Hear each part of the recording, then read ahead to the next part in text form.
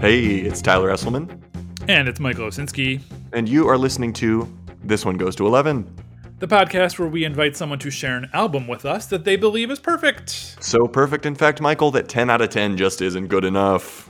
And today we've got some bonus footage for you. This week, Tyler got to nominate a second album to the Pantheon, Wilco's A Ghost Is Born. And we had such a great time talking with Evan Saudi that we just kept on talking and we kept on recording. So if you really dug the conversation, if you really dig Wilco, if you really dig A Ghost Is Born, we got a treat for you. Ain't that right, Tyler? That's right. Let him have it. All right, cool. Evan, you got time to keep talking a little bit? Some bonus No, footage? I absolutely do. Yes. Little bonus for your mental health, innit? All right, so we've never.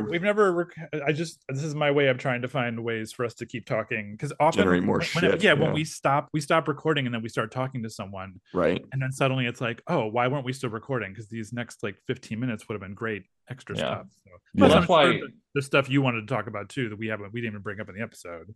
Absolutely. Yeah. Well, I mean, that's also why whenever we have the happy hour minisode for chartographers, it was always, I open up with the question of what is the worst song by a particular artist, because that's always a good discussion starter before we start jumping up. Shit. I wouldn't necessarily do that to you with Wilco, because this is one of those bands where their discography is so huge that it feels almost unfair to kind of ask something like that. But well, I will say that if you really want to answer it, you could. I'm not going to put that on you. I've thought about it actually, because I thought about what the biggest clunker in their body of work was, and Kicking Television. Well, Kicking Television is a kind of a clunker, just mostly in the context of this album, I think. But in terms of an album itself, I know your question was the worst song, but the one I feel least connected to is probably the self-titled. I don't know why, and I think the self-titled song on the self-titled album, Wilco the song, is pretty good. Yeah, but that album, it just never quite clicks for me, or it hasn't yet. You cold, yeah. Is it really self-titled, or is it technically called Wilco the album? Well, yeah, I think it might be called Wilco the album, but technically, yeah. Semantically, I think that is the joke that is at play. Is that there's a Wilco the album that has a Wilco the song, right? Something I noticed listening to this album a lot this week. I also sort of started to go back and then go forward. I tried to listen to the album surrounding it to sort of see where it sits, and definitely get that context. Yeah, I mean, every Wilco album sounds a little bit different. I mean, I will say that there's not, it's not like oh, this sounds exactly like the previous one. There is something different with each one. But something that struck me about this album is hard to listen to on a car stereo. This feels very much like a headphones album, if only because of the it gets really quiet sometimes. Did either of you really quiet then really loud? Yeah. Well, I think that is I agree with that. And I think that's especially true with the opener song. At least that's what you said, because it is a whisper of a song. I also feel like we didn't even talk about that or Hell is Chrome for the record too, and I feel kind of bad about that. Those are good songs, yeah. Exactly. And then of course we get into Spider's Kid Smoke, which is the krautrock 10-minute jam, which I quite frankly can't get enough of. I like it. I love it so much. I think it is, of the extended songs on the record, definitely hits the spot. But yeah, I'm kind of surprised we didn't bring it up, because at least that's what you said does feel like there is the quiet, the hush, the personal, followed by just the sinewy, fiery guitar lines on there. Yeah. Again, it establishes the identity of what the record is right out the gate. And I feel like people didn't really fuck with it because it was essentially not Yankee Hotel Foxtrot 2. And I feel like you see that sentiment a lot throughout responses to it. I also think that, bless Nels Cline, but I think Jeff doesn't get enough credit for the quality of the guitar, even if it's messy on this album. It's really good. Nels is a quote unquote better guitar player than he is on kind of a grand level. And I think Jeff would probably agree with that if it was put to him. But he really is fucking really good. And Side with the Seeds on Sky Blue Sky is an opportunity for both of them to kind of duel in a way where you're like, Jeff could hold his own with Nels any day. Right. I think it says more about the state of mind probably that he was, and that he moves towards those kind of prefab, not prefab, but those prefab solos moving forward more, as opposed to the just quite kind of free freestyle. It's they're much more structured after this album. So this is something you don't get. This is a guitar presence you don't get on any other Wilco album. With that said, I need to ask you a very personal question, Tyler. Yeah, Esselman. do it. I'm ready. When was the last time you read the Pitchfork review of A Ghost Is Born? This week. And it's not as bad as the one from The Village Voice, isn't it? I'm not sure if I even saw it. I mean, I was mainly the fact that they admonish him for reveling in guitar solos, and then and then of course my favorite sentence: 3 shut up and play guitar solo sections come in songs so sleepy and hazy that they practically invite idle speculation about Tweedy's pre-hab pill regimen. Like, it's fuck true. off. It's brutal. That is man. One of the worst things I've ever read. Exactly. It's really, really bad. Tell me about the Village Voice one. Oh, he's the one that said that it was self-indulgent and privileged. Robert, what's his name? Robert Christgau. Yeah, and he's an asshole. He's an asshole. I mean, in general. He is an asshole. Yes. Yeah. Well, whatever. He's worked very hard for many decades, but that he was also the one that hated on Radiohead, I think, a lot. Back in the day, if I'm not mistaken, right, Michael? I don't know about Radiohead as much. I know he hated on Pearl Jam quite a bit. Did he? Okay. Yeah. So REM too. He hated REM. It's just talk about contrarian in some ways, but I think this speaks to that following I talked about. People love Wilco. Like it's one of those things. Their following is crazy big. They just had a festival down in Mexico. Yeah, yearly. It's weird. It's weird to think that they're the kind of band that does that, but also I think they just like invite positivity to their shows in a powerful way. And that guy, besides the truly bad, the truly poor taste comments from that review in Pitchfork, he does mention their Chicago-ness, that it is a very Chicago album, which I do think continues to be a strength of their work. I think a lot of their albums are Chicago albums by their very definition. Yeah, no. I mean, for me, Yankee Hotel Foxtrot sounds more like Chicago than anything to me. But then when I think back on it, the first time I lived in Chicago was when I got that album. And so I was listening to that on my Discman, all over, as I, walked all over Chicago. So of course that's the album that reminds me of Chicago the most. But then what is it? Like, why did they sound like Chicago to us? I mean, outside of the fact that when I first moved, when you have the record cover of Yankee Hoodle Power, like, oh, that's the cover, and you see that when you're walking downtown. There's that to it as well, and it's not. The thing is that being Chicago isn't just simply referencing Chicago. It is. I do feel like there is just the degree of disaffected, bored white suburban kids trying to find art beyond the means of what their town provides them, and landing in Chicago. Exactly. I mean, truly, yeah. I mean, I grew up in fucking Salt Lake City, Utah, where basically you kind of have to make your own way and find your own art that way, because there is not a lot to do unless you really love PG-13 movies. There's only so much that you can actually go there, and so that's why the people I know who have escaped out of Utah typically tend to be have gone on to great artistic successes, or just have lived in far more interesting places, because that's kind of forced upon you. Gorgeous place to live, but the culture there would suffocate you. And I feel like, again, Chicago by itself, there are so many middle class white suburbs there that there's just the bored kids that come out and eventually want to try and make something more out of what they're trying to do. And I feel like that is kind of emblematic of the Wilco spirit. It is again experimental but accessible at the same time. Not a lot of bands are able to walk that fine line, because you have a group, artists like Yez Toomer, who are leaning a little bit more on experimental than accessible, but they still have their audience that way. So I feel like that is a thing. Again, when I think of the people who would listen to a Wilco album, I think of Chicago people for the most part. I feel like I can't articulate it any better than that. It just feels like that is the group, or at least the spirit it invokes in their music. There's hardly any sex in their music either. I would agree. Isn't that interesting? And they're not very violent. There isn't an anger or an aggression to them very much. So those sorts of being able to sort of get some fire, get some juice behind your music when it doesn't really have a strong sex drive or a strong drive of anger, whether that be righteous indignation or some other kind of some other kind of anger, is fascinating that they're able to do that. And they're just they're not sexy. That's it's an emotional sex shaming Tyler Esselman over here. Well, they're not sexy in the way that I don't think I'm sexy. That's it's like you're some freaking like living in the balance of the sexuality of the world that we, especially in music, it's such a thing that is run through the history of music, is our expressions of sexual desire and stuff like that, and it doesn't really come into Wilco's music in a fascinating way. Though I do think they're very opinionated, right? They're not without opinion. Mm-hmm. They stand in their principles. And that's another thing I respect about them.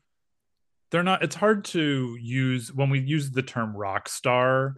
I feel like there's certain connotations to that. And with the, traditional connotations we have with rock star, I wouldn't necessarily consider Jeff Tweedy to be one, even though he is, arguably like a significant figure in American rock music. I also, this is hilarious, I listened to Pitchfork review just an interview with Jeff Tweedy, and the interviewer, talk about irony, the interviewer asked Jeff Tweedy something about like how he feels about music snobbery. And I was like, are we aware of what's going on here? Well, the podcast was called Pot Calling Kettle, so Pot Kettle. Yeah. People say that's what the Late Greats is, right? Is them saying is that the Late Great, I think it's in the Pitchfork review, is a little bit of he says the Late Greats is clearly just that thing where you say the obscure equals good and popular equals bad, and it's not that simple with him either. No, the dude was on Parks and Recreation, for God's sake. There's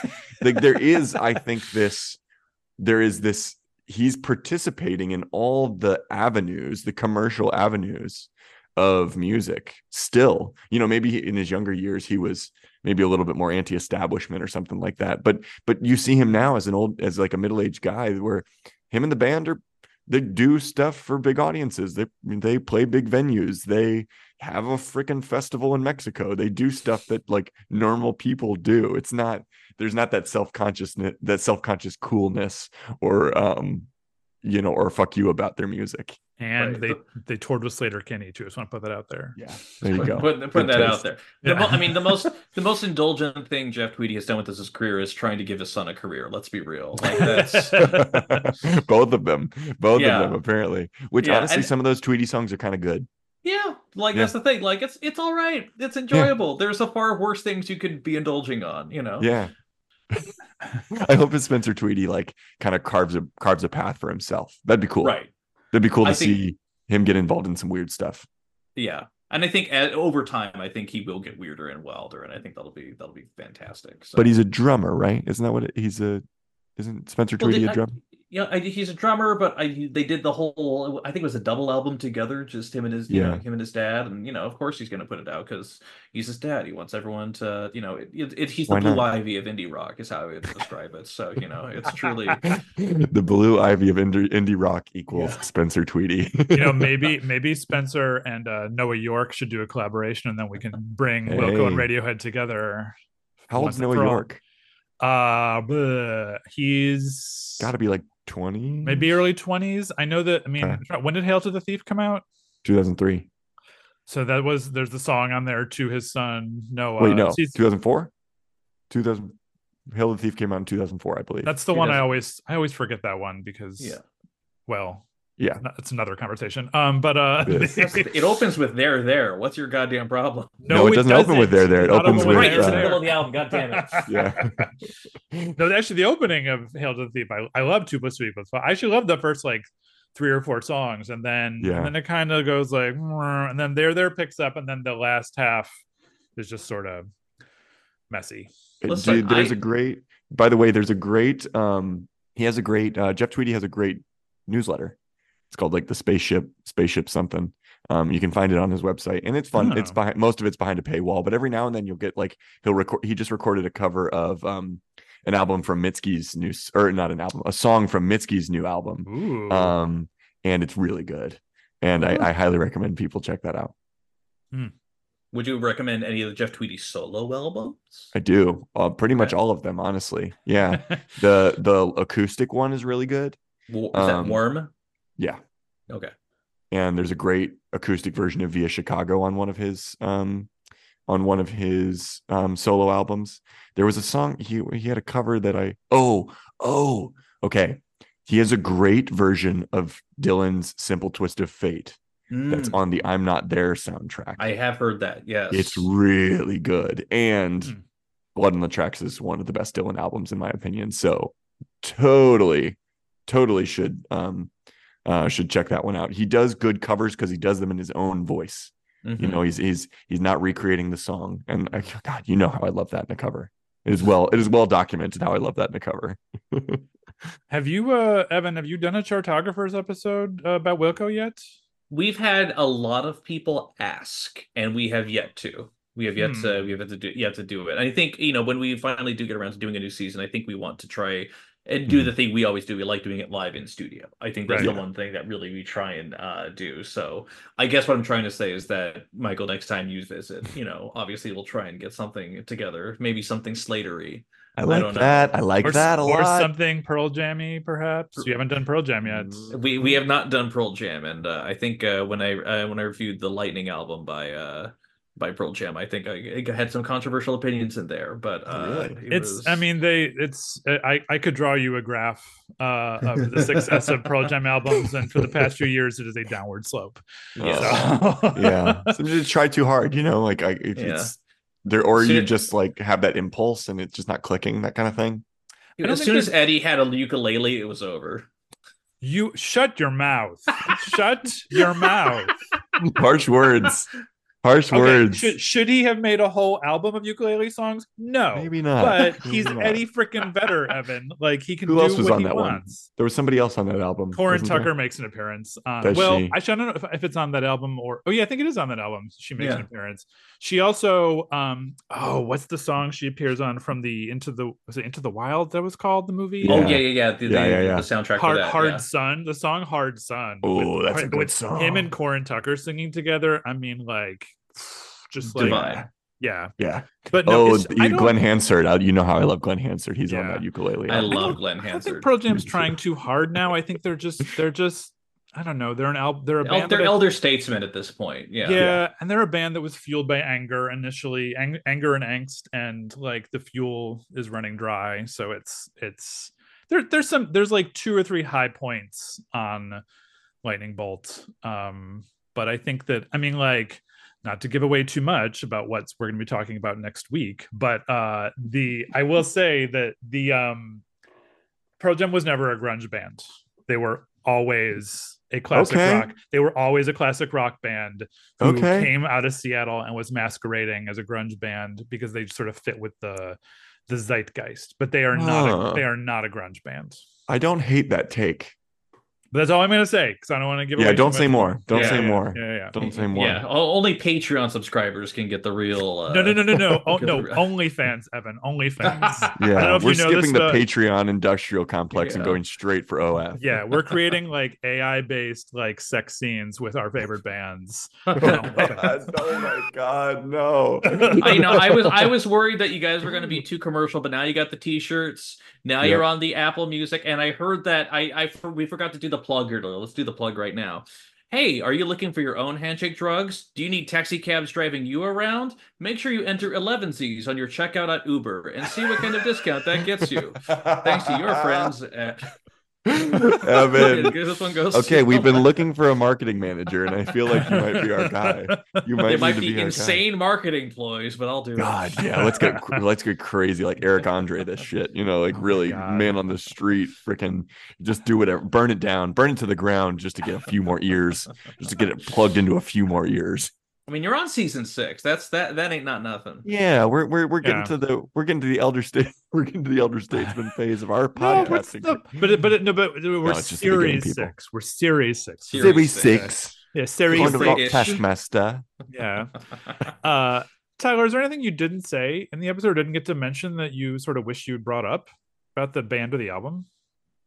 It's just fun that at the same night that I was at the Ace Hotel in LA seeing Wilco, Nick Offerman and the author George Saunders were standing stage side at the show, and then the next night I went to see them speak.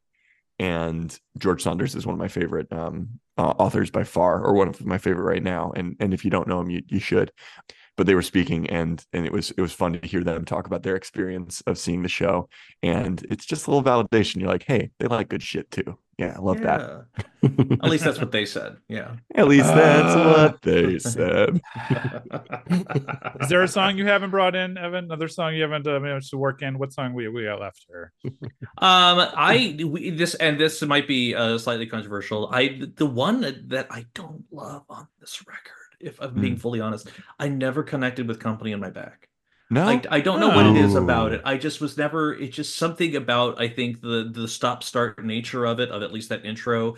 I just was never connected with the way that I did a lot of the other things, even lyrically on this album. So that's probably my hottest take towards it. But I don't disagree with our qualification of adding it to the Pantheon. Just that was my own. It's opaque. It's an opaque song. Like there's guts to it, but emotionally it's a little opaque, I think. Yeah, I wasn't listening to his eyes. Yeah, mentions puking in the song too, which is always it's a little weird. Holy shit, Billy. Yeah, well, and it's fun when in the lyrics they have an exclamation point next to holy shit. When I'm like, I never imagined that being exclaimed. I was kind of more like, holy shit, there's comma. Holy shit, comma. It's kind of how it felt. Well, Tyler, you read his books, right? I've read We Should Go So We Should Get Back, So We Can Get Back. And I still need to read his other ones, but his first, I also listened to the audiobook of it, and he narrates it himself, and it was really fun to hear that. Well, because the trivia point that Michael brought up earlier about there being Noah's Ark is that I guess there was the idea that he was obviously putting himself onto here so that should he pass at any point, since he was in the throes of addiction and headaches and migraines and all that stuff, and he was really worried about his stature and where things were.